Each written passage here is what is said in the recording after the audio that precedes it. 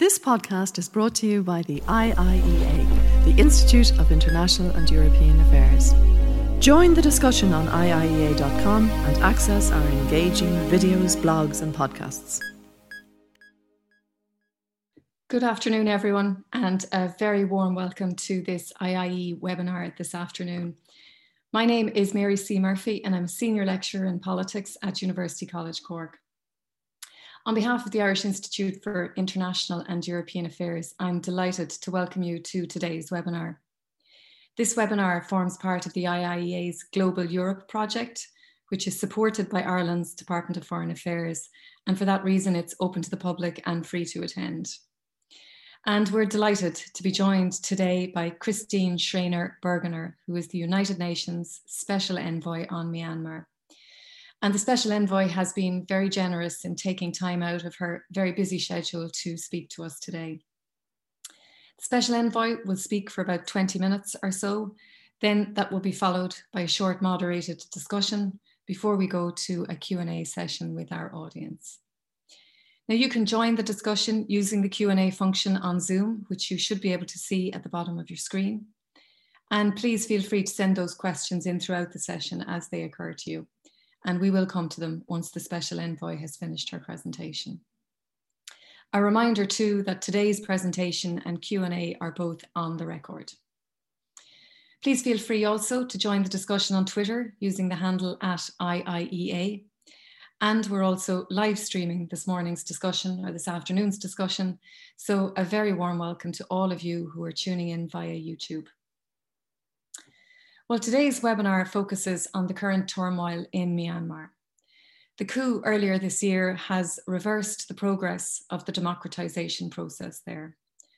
And as we speak, conflict on the ground is escalating, the economic situation is deteriorating, and the near collapse of the medical system has completely undermined any ability to effectively confront the COVID-19 public health emergency. Today, Myanmar is facing the very real prospect of a looming and large-scale humanitarian and human rights disaster. So today is a very valuable opportunity for us to hear from UN Special Envoy Schreiner-Bergener about the situation in Myanmar and how Ireland and the international community might help to avert political, economic, public health and humanitarian crises. Ms. Christine Schreiner-Bergener was appointed Special Envoy of the UN Secretary General on Myanmar in April 2018. She has over 25 years of experience in diplomacy, having served in various high-level government positions in the Swiss Federal Department of Foreign Affairs. Ms. Bergener was the Ambassador of Switzerland to the Federal Republic of Germany from 2015 to 2018, and before that, from 2009 to 2015, she served as ambassador to the Kingdom of Thailand and led efforts to mediate between the two sides in the violence that erupted in Thailand in 2010. The Special Envoy also has a connection to Ireland. She served as Deputy Ambassador to Ireland from 1997 to 2002. So it's a great pleasure to invite the Special Envoy, Christine Schreiner-Bergener, to address today's webinar.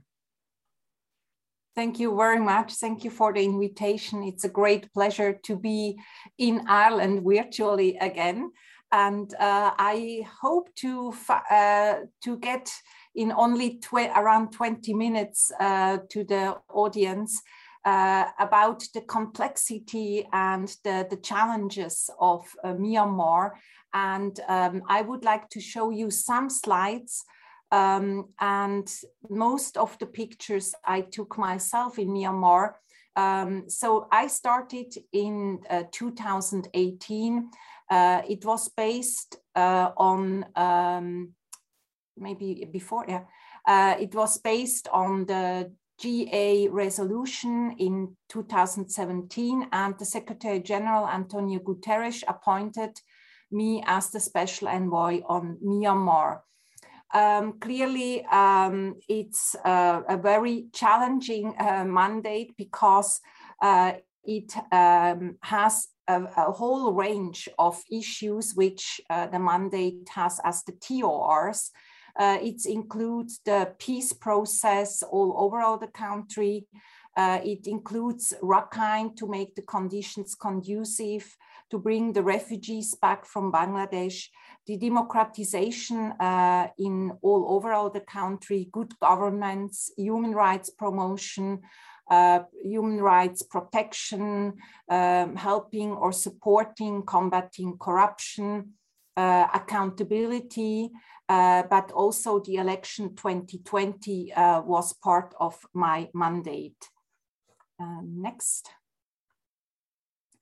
Myanmar is clearly geopolitically very important, and many countries like China, India, but also Thailand are very much worried about the ongoing conflict in Myanmar. And that's the reason I had also to travel a lot to meet those governments who are interested in.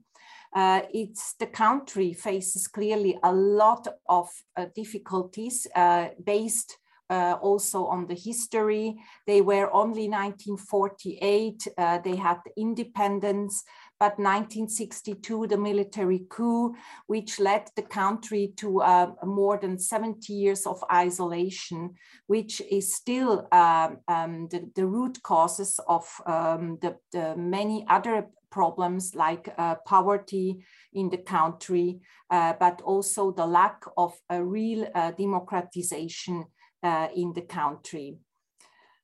Next. This isolation clearly led also to a lot of poverty of the people. 25% of the population lives under the poverty line. Now with the military coup and the ongoing conflict, the UN counts that we will have next year 50% of the population lives under the poverty line. When I started on my mandate, there were only around 40% of the people were connected to electricity. So the country is very poor and not well connected. So to travel from one point to another is very difficult. And this is now more difficult than ever with the ongoing conflict. Next. Myanmar is also very diverse. We have 14 states with 135 ethnic minorities, several different languages, and clearly they were never really united. There was always a civil war between the ethnic armed organization and the army. At the beginning of my mandate, I had clearly to make for myself a strategy. How can I fulfill this mandate with so many issues to deal with? So I decided to learn the country, to travel, to meet the people, to listen, and to be a bridge between the NLD government and the military. We call them Tamado, between the different states with the different ministries and the government in Naypyidaw, to be a bridge between Myanmar and the international community, because they didn't really like to work with the UN. But also in the ASEAN, that I'm the bridge also towards the ASEAN countries. Next. The strategy was also, what I forgot to say is to keep quiet in the public, because I wanted to gain trust and wanted to have a connection where I can start to give recommendations. So this was also on the peace process overall. I think many people only concentrate on the Rakhine and Rohingya issue, but normally we forget that the country had always a peace process problem with around 21 ethnic armed organizations. You see here on the map all the 21 organizations, mostly at the border on the east coast, east border, and they have sometimes 30,000 soldiers. So they are also quite heavily equipped with weapons. And they fought in the past against the military. And in the last 5 years, since the NLD government was in place, not really things moved in a satisfactory way. Next. Clearly, under those conditions, many civilian people suffered, and especially children. You can see here child soldiers. Fortunately, in the last 3-4 years, when I started my mandate, we could quite solve this problem. But now we are almost back to square one. We heard already that they restarted to recruit children to have them as soldiers.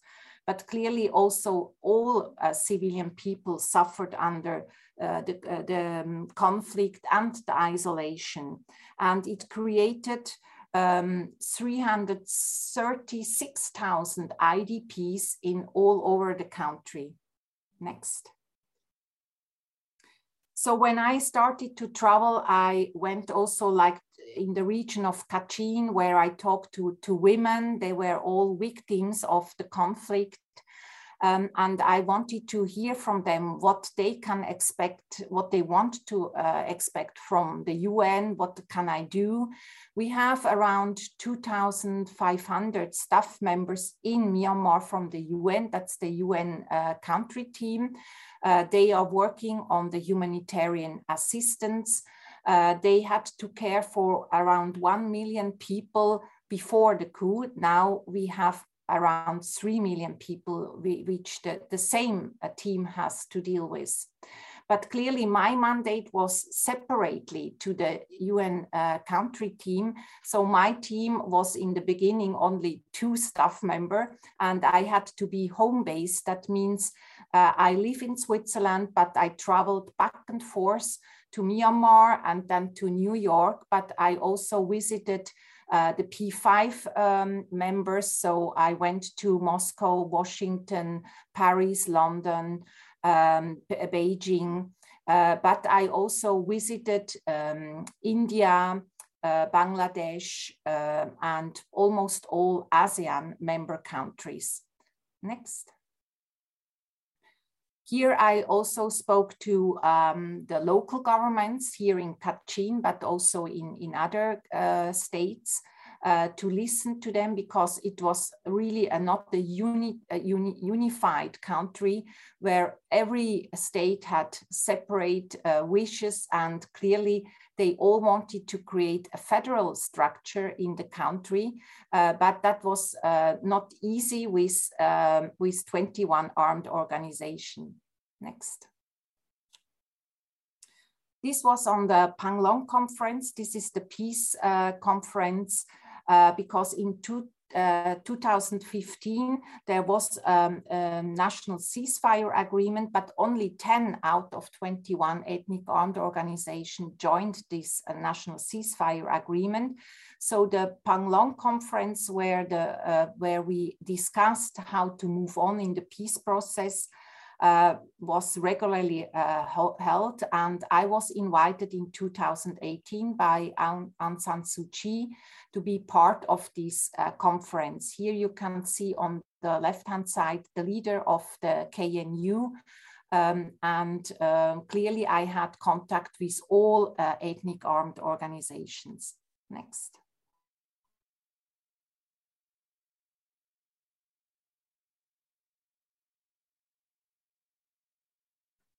Clearly, I had also I visited Myanmar, I visited him or his deputy, and the discussions were always very open, frank, critical. This I could do because of my strategy. I never went in the public to tell what we really discussed.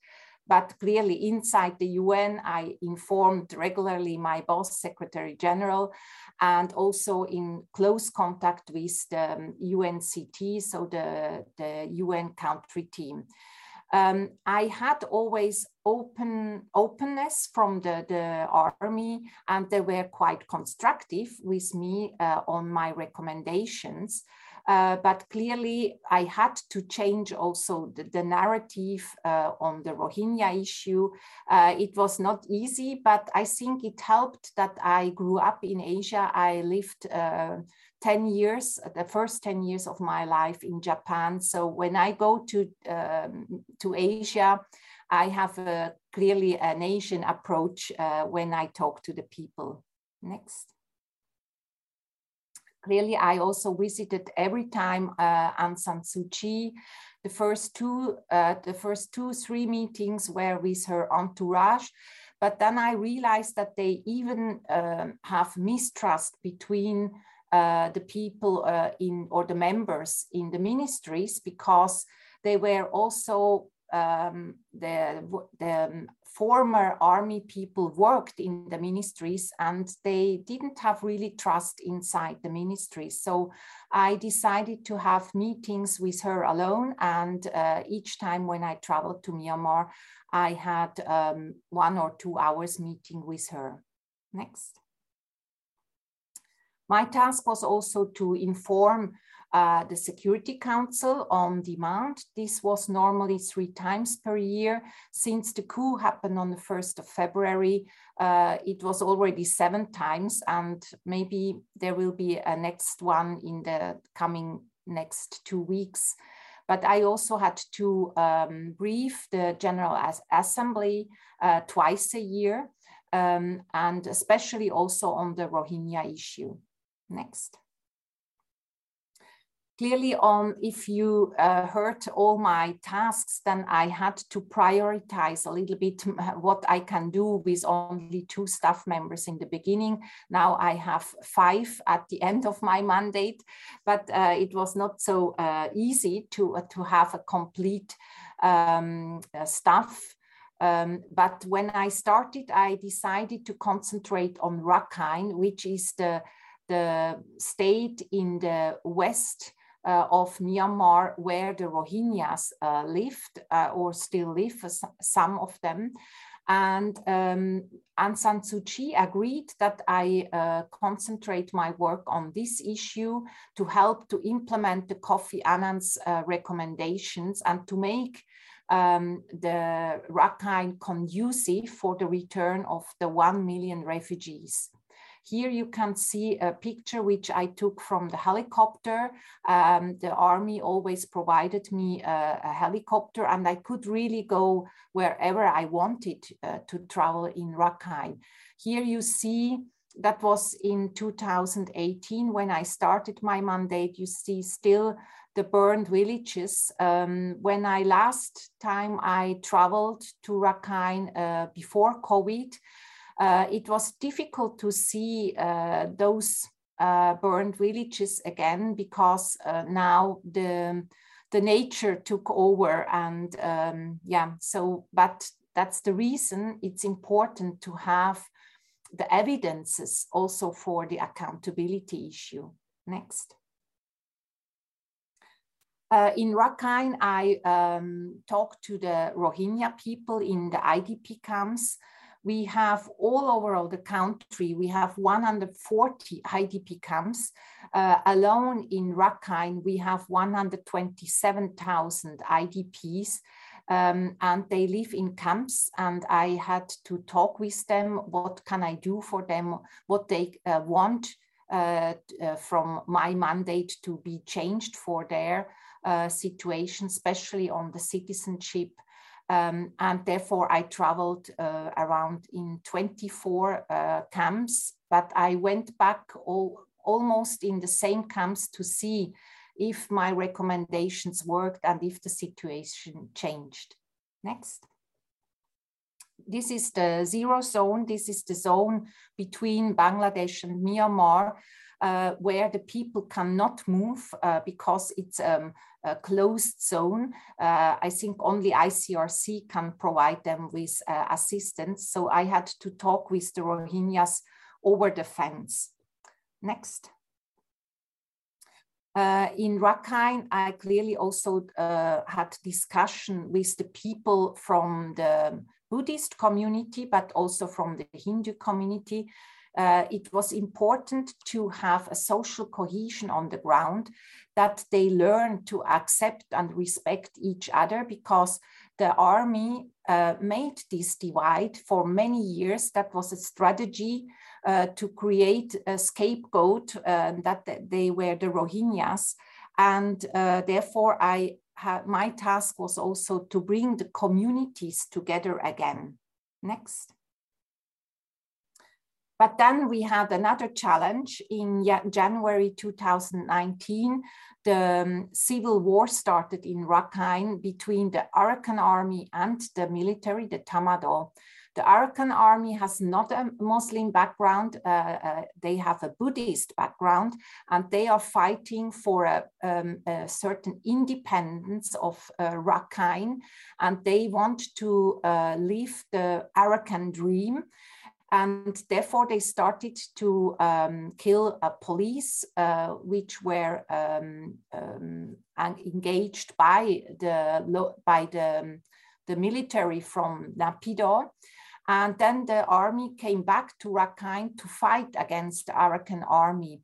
So from that moment on, I had to travel under protection because it was really a civil war. But I was glad that I still could go to Rakhine to talk to the people.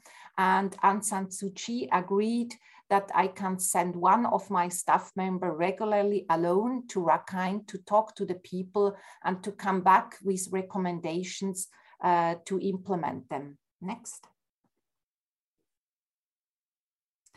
Here you can see Cox's Bazar. This is the biggest refugee camp in the world with 1 million Rohingyas.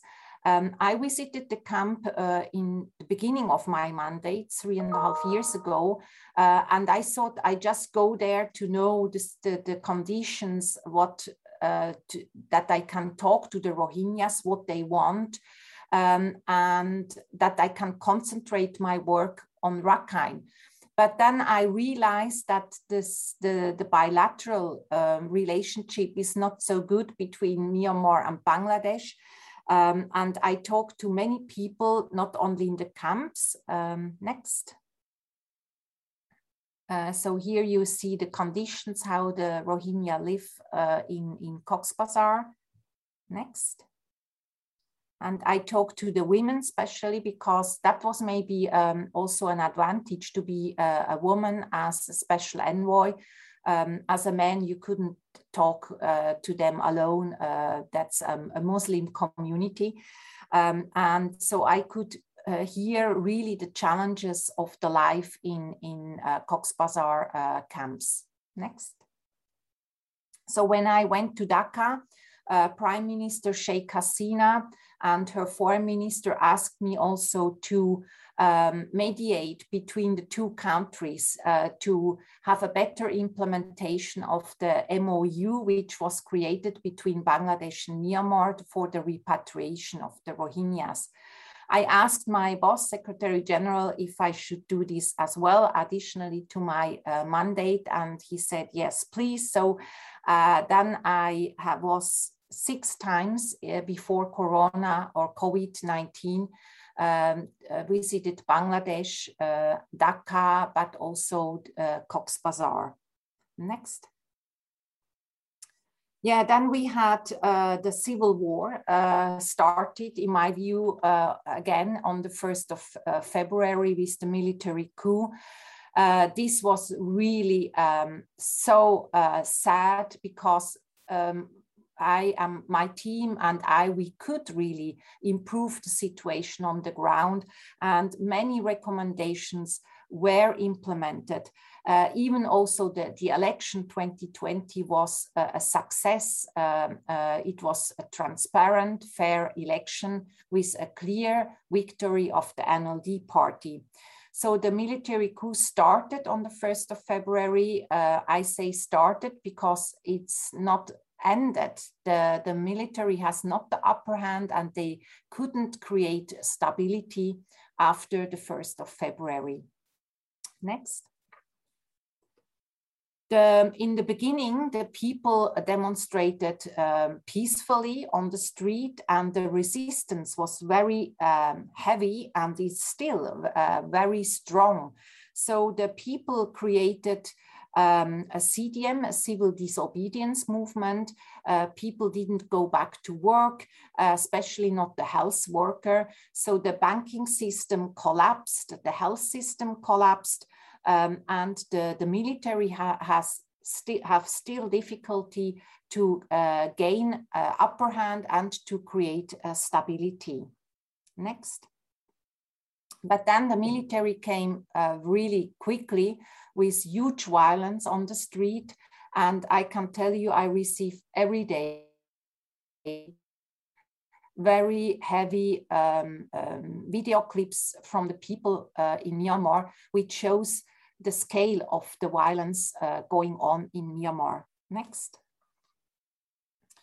But then the people started also to take arms, and they first self-made weapons, but then they were also provided by the ethnic armed organizations with weapons, because now they have a common enemy, is the army in Naypyidaw.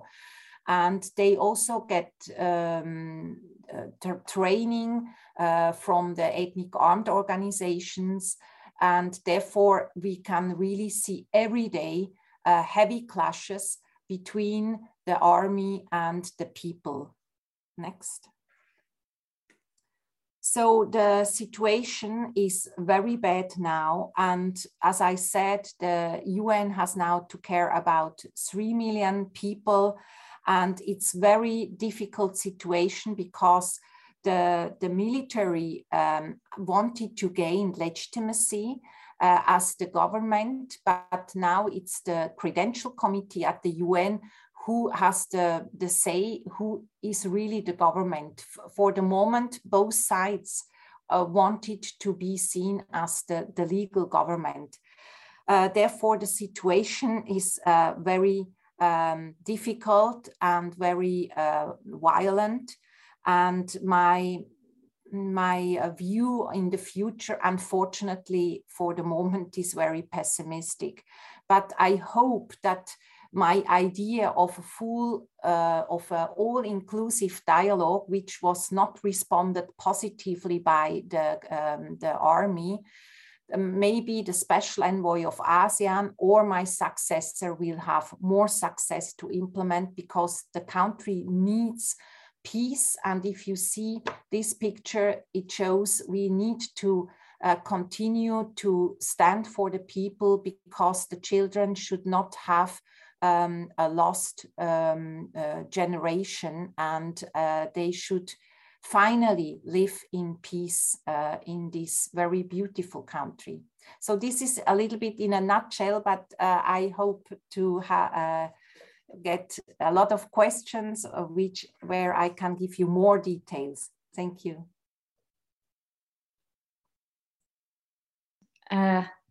Sorry, thank you very much indeed, Special Envoy. That was a really detailed contextual overview of the situation in Myanmar over the period when you have been Special Envoy, and some really rich insights in relation to your role and the efforts you have gone to address the situation there.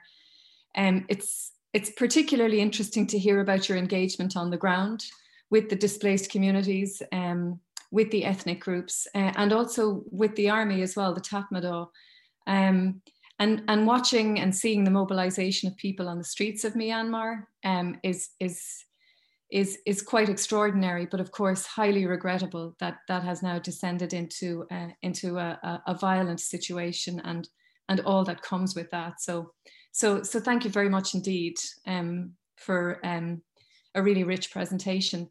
I might just ask you, there are lots of questions in the chat, but I might just ask you a couple of questions before we move to the Q&A session. There have been sanctions imposed against Myanmar by the international community. What's your assessment of those sanctions, and to what extent could they be strengthened even further as a means of confronting and combating the situation there? Yeah, sanctions, clearly it's up to the member states of the UN and not on the UN to decide on sanctions. In my view, sanctions can be effectful if they are targeted, because we should not punish once again the population. But if it's targeted against the people who made an unlawful military coup, then it can have an effect. And therefore, I think until now, many countries took sanctions. The lead had always the US, and then the EU followed. That's also a reason I traveled several times to Brussels to talk with the EU, but then also other countries who followed sanctions. But there is clearly still space for more sanctions. But as I said, it's up to the member states. The most powerful sanctions clearly would come from the Security Council, but I doubt that the Security Council will have a resolution, because in the Security Council we have China and Russia, who are normally against sanctions. Mm-hmm. And you haven't been to Myanmar since the coup, and nor indeed has the ASEAN Special Envoy been there yet either. To what extent do you expect that, you know, given that you have engagement with the army, to what extent is there any prospect of that engagement being reinforced? I had always contact with the army also since the coup, like in the night of the coup, in Switzerland night, it was already early in the morning in Myanmar. One of my staff called me and she said the coup happened. And then I asked to talk immediately with the army. So I could talk at 3 o'clock in the night with the deputy commander-in-chief for 3 hours. And afterwards, I had several meetings with him virtually. But clearly the army was not keen to invite me back to Myanmar, because I'm still very well known in the country. And once there was a rumor, the special envoy is in town, and thousands of people went to the airport to greet me. So therefore the army has no interest that the people are again encouraged to continue their resistance with my presence on the ground. So my last meeting I had was end of July with the Deputy Commander-in-Chief virtually. But I also met the Commander-in-Chief in Jakarta, because I went back to the region in April, May, June. I was based in Bangkok then, and I traveled to Jakarta and Japan. And in Jakarta, I could have a long discussion with the Commander-in-Chief. And then I proposed an all-inclusive dialogue where the SAC, which is now the government of the army, they would also be included in such a dialogue. The Ethnic Armed Organization agreed to this proposal. I spoke to almost all of them. The NUG, which is now the National Unity Government of the people of the former NLD government, they were also in favor of my support, but clearly they had some conditions like the release of the political prisoners, including Aung San Suu Kyi and the president. But the army didn't give me any answer back. So the special envoy of ASEAN has also the task from the ASEAN to have a dialogue. He traveled in, I think it was in June, before he was appointed special envoy. And now he wants to go back to Myanmar as the special envoy, but he couldn't because the conditions he made were not fulfilled by the army. Mm-hmm. And just before I move to the Q&A, one final question. You've talked a lot about the political process and the diplomacy around the situation in Myanmar, but isn't it true as well that there is a role for commercial interests, like, for example, oil and gas companies, some which are headquartered in the United States, for example, that there's a role for the textile industry. Some of the biggest and most luxurious brands in the world have had large textile textile factories in Myanmar, which are now effectively closed down, and a role as well for communication companies, some of the largest communication companies in the world, like Facebook, for example, and others, in terms of maintaining open access to communication in Myanmar as well. What's your view on the role, a more robust role for some of those interests in confronting the situation there? Yeah, the economy is suffering really. It's if we see probably next year, the half of the population will live under the poverty line and will also start to starving, and this situation is really dire. And as you mentioned, the companies from outside also suffering because people don't go to the work, and they want to have this disobedience continued. The people also started to attack such constructions like the telecommunication antennas and also the pipelines. Therefore, the countries involved in this business have interest that the country finds back to a stability. And in the forefront is clearly China, who has also the interest to implement their Belt and Road Initiative. So therefore, I hope also that such countries will help to get stability in the country, but to respect the wish of the people. Because if I get messages every day from the people on the ground, then it's the more or less they would rather like to die than to go back in a military dictatorship. That's very sad, but that's, I think, not a no turning point, because it's not the same situation as we had in the past, like in 1988, because people lived now in the last 10 years more or less under a certain freedom, and they could see how the world looks like over the border, and they have social media. They are very well connected, which they were not in 1988.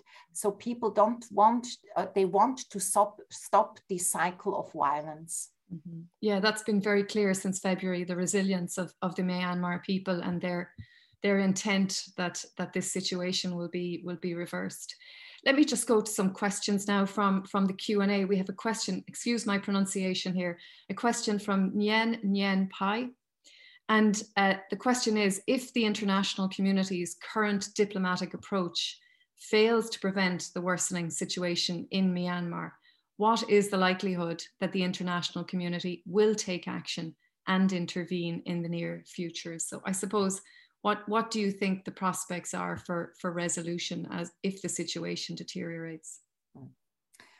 Yeah, I always, in my statements in the Security Council or in the GA, made an appeal to the international community, make action to really revert the situation. If that doesn't happen, then it's really difficult for the people on the ground. So I still hope that we have good decisions from the Security Council or from the ASEAN to help the situation change, and also from big players like China, Russia, and the US. But clearly we have to stand with the people, and also Secretary General Guterres condemned very heavily the coup happened. Mm-hmm. Thank you. A question also from Niall O'Keefe from Trócaire here in Ireland, an NGO. And the question is, what can Ireland do to ensure Myanmar, and in particular the humanitarian situation, is raised more urgently in the UN Security Council? Yeah, the humanitarian situation is really bad, and clearly the COVID pandemic is still going on, and it's completely out of control. So the UN, together with donors, want to bring vaccination to Myanmar, but this is not easy because the providers of the vaccine also asking a certain contract with the government. But who is the government? And we should avoid to give legitimacy to the military junta. Therefore, and on the same time, we need access through the army, because if not, we cannot reach the people. And this is now a very delicate balancing act.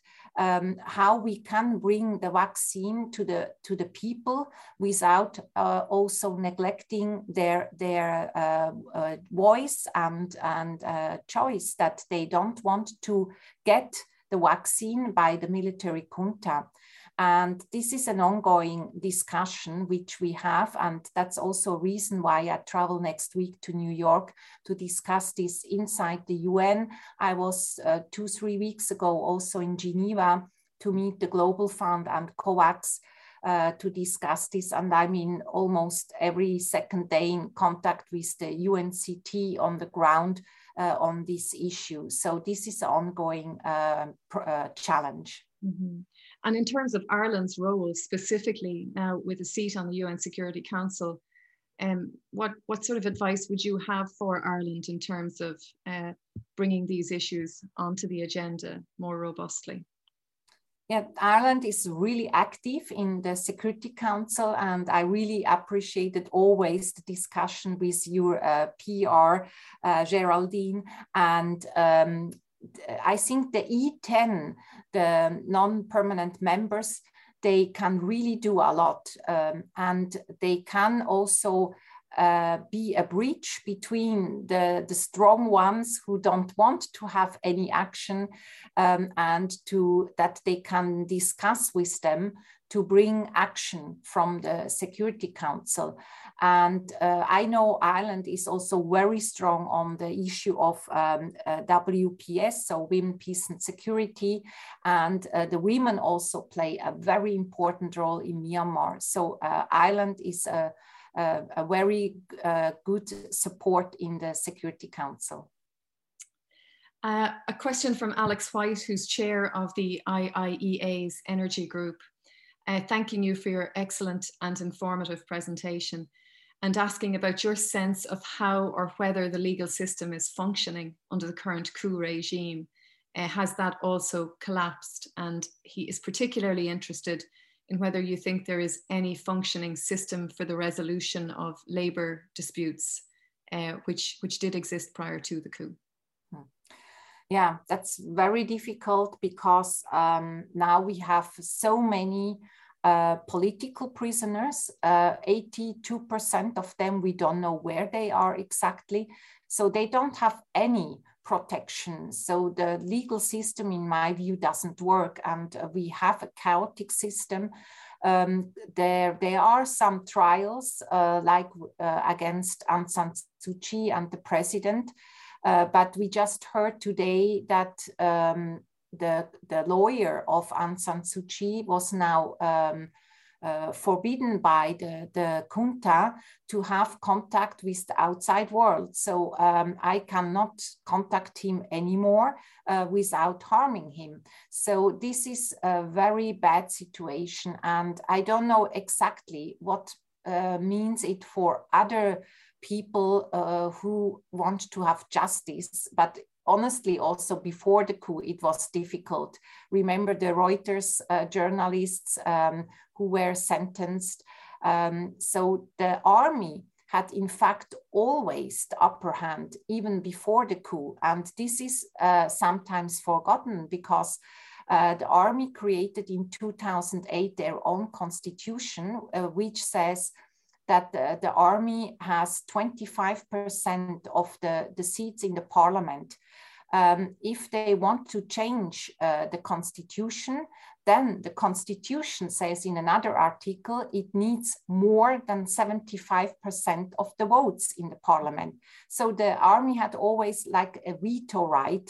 And that was the reason that Aung San Suu Kyi could never change really the constitution or laws, because she was always clear that she wanted to change the system to have a real democracy in the country. So the army had always the power, and that was also the root causes of the coup. They didn't want to accept that Aung San Suu Kyi was really determined now to change the constitution. A question from David Joyce, who's the Equality Officer with the Irish Congress of Trade Unions. And David, thanks you for your great insight into your work. He says the trade union movement has been calling for a number of actions, including recognition of the CRPH and the National Unity Government at the UN General Assembly, establish formal contacts and channeling of humanitarian aid with and through the National Unity Government, and moving from sanctions and restrictive measures on individuals to the State Administration Council as an entity to sanction, especially in the oil and gas and the timber sector, and all international financial flows via European companies. The European Parliament's resolution adopted on the 7th of October shows support for such measures. And the question is, do you agree that in order for real change to happen, global capital must start to feel the pressure? Because it's not okay for business to funnel resources to the military, and it's not okay for banks and others to invest in these companies, and that action is needed if we're going to save lives and restore democracy.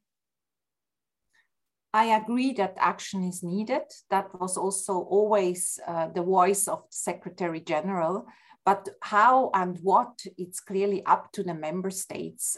From the UN, we cannot do any recommendations. Mm-hmm. But I can assure you that I'm in contact with so many governments. And when I heard that the Senate of France just now accepted the NUG as the legal government, maybe others will follow. But at the UN, it's the Credential Committee, which is composed by 9 member states. And in those 9, we have 3 permanent members, this US, Russia, and China. And they came together, but they didn't make any decision yet. But they decided to postpone the decision, and until then, the Myanmar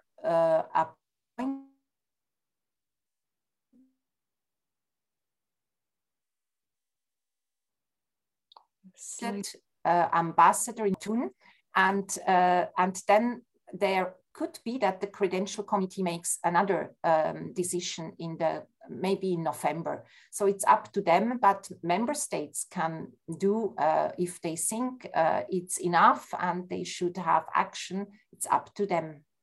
Okay, thank you. We have a question from Feroza Dada, and by way of background here, Feroza's wife is a Pandai from Shan State, and they have set up a UK charity some years ago to help the PAOK children at Inla Lake. This is a very practical question because given the political situation, they are unable to send money through to the bank to help those people. Have you any suggestions as to how assistance can be sent to Myanmar at the moment? Yeah, I know there are some channels, but maybe not here in public. So yeah, she can write to me, I can connect her. Okay, perhaps we can facilitate a connection after today's event. Thank you, Special Envoy. We have another question from Niall O'Keefe from Trócaire, who's asking, how do we facilitate Myanmar civil society to speak at the international level?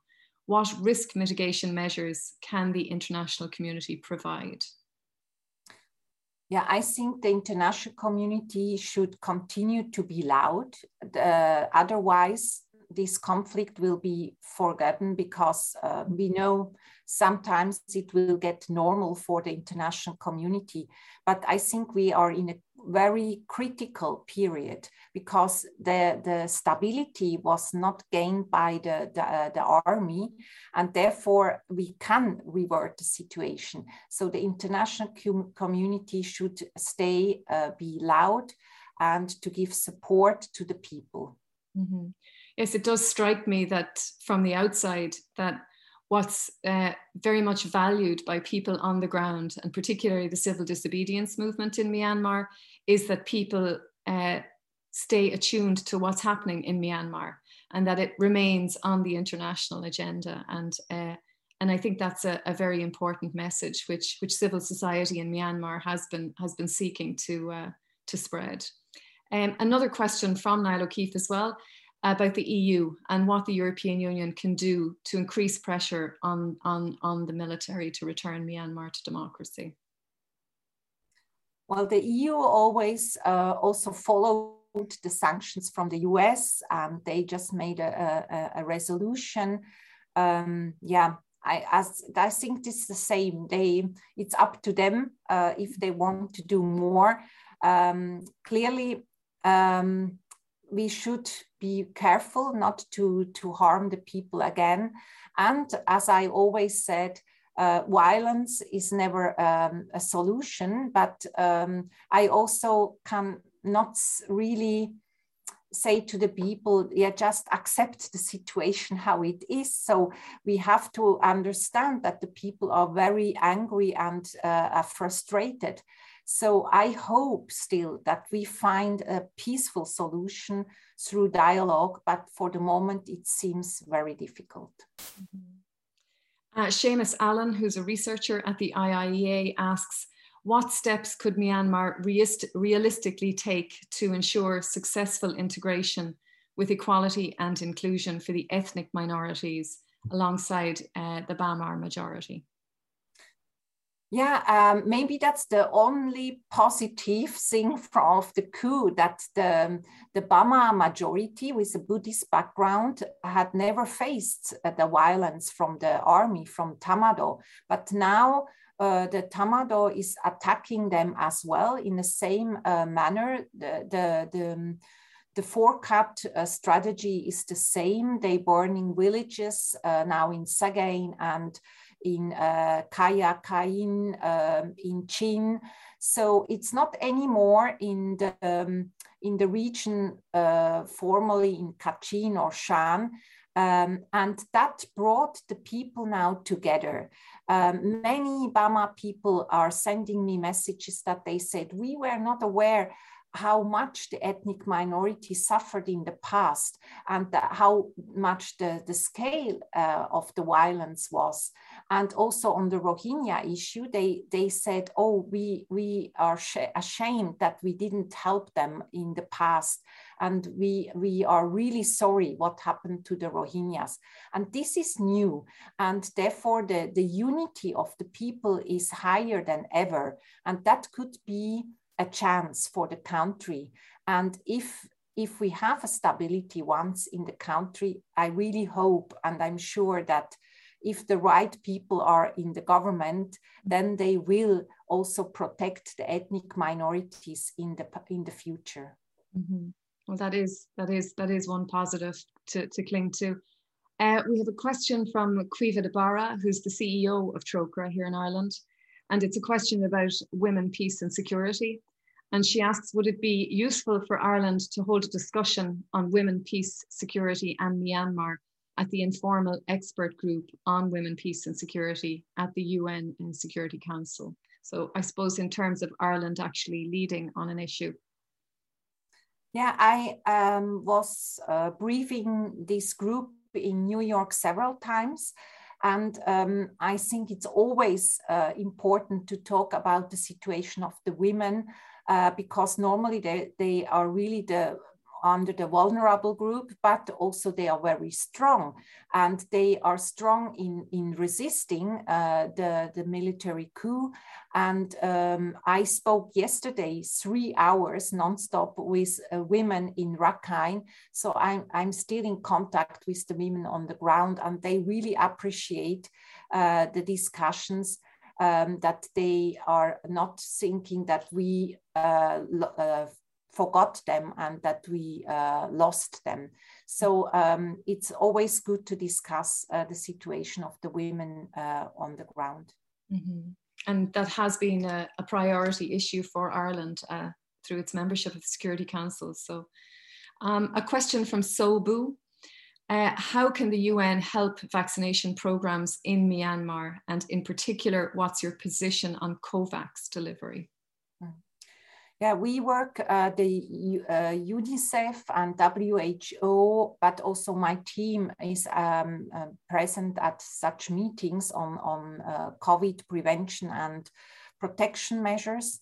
And we hope that we can bring the vaccine through Global Fund and COVAX to the country, but clearly without legitimation the SAC, and that's important. So we hope that the discussion will be fruitful, that we can help the people on the ground in the respect of the wish of the people. Mm-hmm. And a question from a master's student, Niamh O'Sullivan at University College Cork. And she talks about the shrinking of the humanitarian space since the coup having been alarming, and asks about your insights from your dialogue with the Tatmadaw on, I suppose, their willingness to facilitate and allow humanitarian assistance and to allow humanitarian organizations to carry out their activities. Mm-hmm. Yeah, the Tatmadaw, they want to have the lead on humanitarian assistance, and that's not what the people want. So we have to continue to discuss with them to find a solution which is acceptable. So clearly we will be very careful, and this is also a discussion which I will follow next week in New York. Mm-hmm. Thank you. Well, we're close to the end of this afternoon's session, and Special Envoy, we're very grateful for your frankness and for your insights and for your advice as well. Could I maybe conclude by asking you, you've mentioned that you're pessimistic about the prospects for the future. Could you talk us through that a little bit more in terms of how you see the situation transpiring over the next few months, and what efforts could be made here in Ireland at the Security Council or by the international community to avert the worst of those crises that may be to come? Yeah, if both sides don't want to give up and use more and more violence, then clearly we will have a scale of a full-blown internal armed conflict. And this to solve and to change will be more and more difficult. So therefore, I still hope that the ASEAN Special Envoy will be allowed under his conditions to travel to Myanmar and to reason the Tatmadaw to discuss and also to release the political prisoners. Otherwise, I think it's up to the Security Council to take action. Mm-hmm. Well, thank you very much indeed. It's really been a fascinating discussion, and we're very grateful for your time and for your insights in relation to the current situation in Myanmar. And you'll see from the number of questions coming from the audience, there is a very healthy appetite and interest in the situation in Myanmar, and an eagerness for Ireland to play a role, whether it's humanitarian organisations, the Irish Parliament or the Irish government itself through the Security Council. So I know that you have just 2 weeks left in your role as Special Envoy. So can I take the opportunity to thank you for your service as Special Envoy and to wish you the very best for the next stage of your career. And I think it's safe to say that here in Ireland, we'll be watching Myanmar with interest for some years to come and hoping that the situation there stabilizes and improves. But for now, Special Envoy, sincere thank you. Thank you to the IIEA for hosting today's session, to the Department of Foreign Affairs for sponsoring the Global Europe programme, and to all of you who joined us online for today's webinar. I hope you found it interesting and valuable, and thanks for your participation. Thank you very much. Have a lovely weekend. And I wish Myanmar peace, and thank you, Ireland, for your continued support. It's great. Thank you. This podcast is brought to you by the IIEA, the Institute of International and European Affairs. Join the discussion on IIEA.com and access our engaging videos, blogs, and podcasts.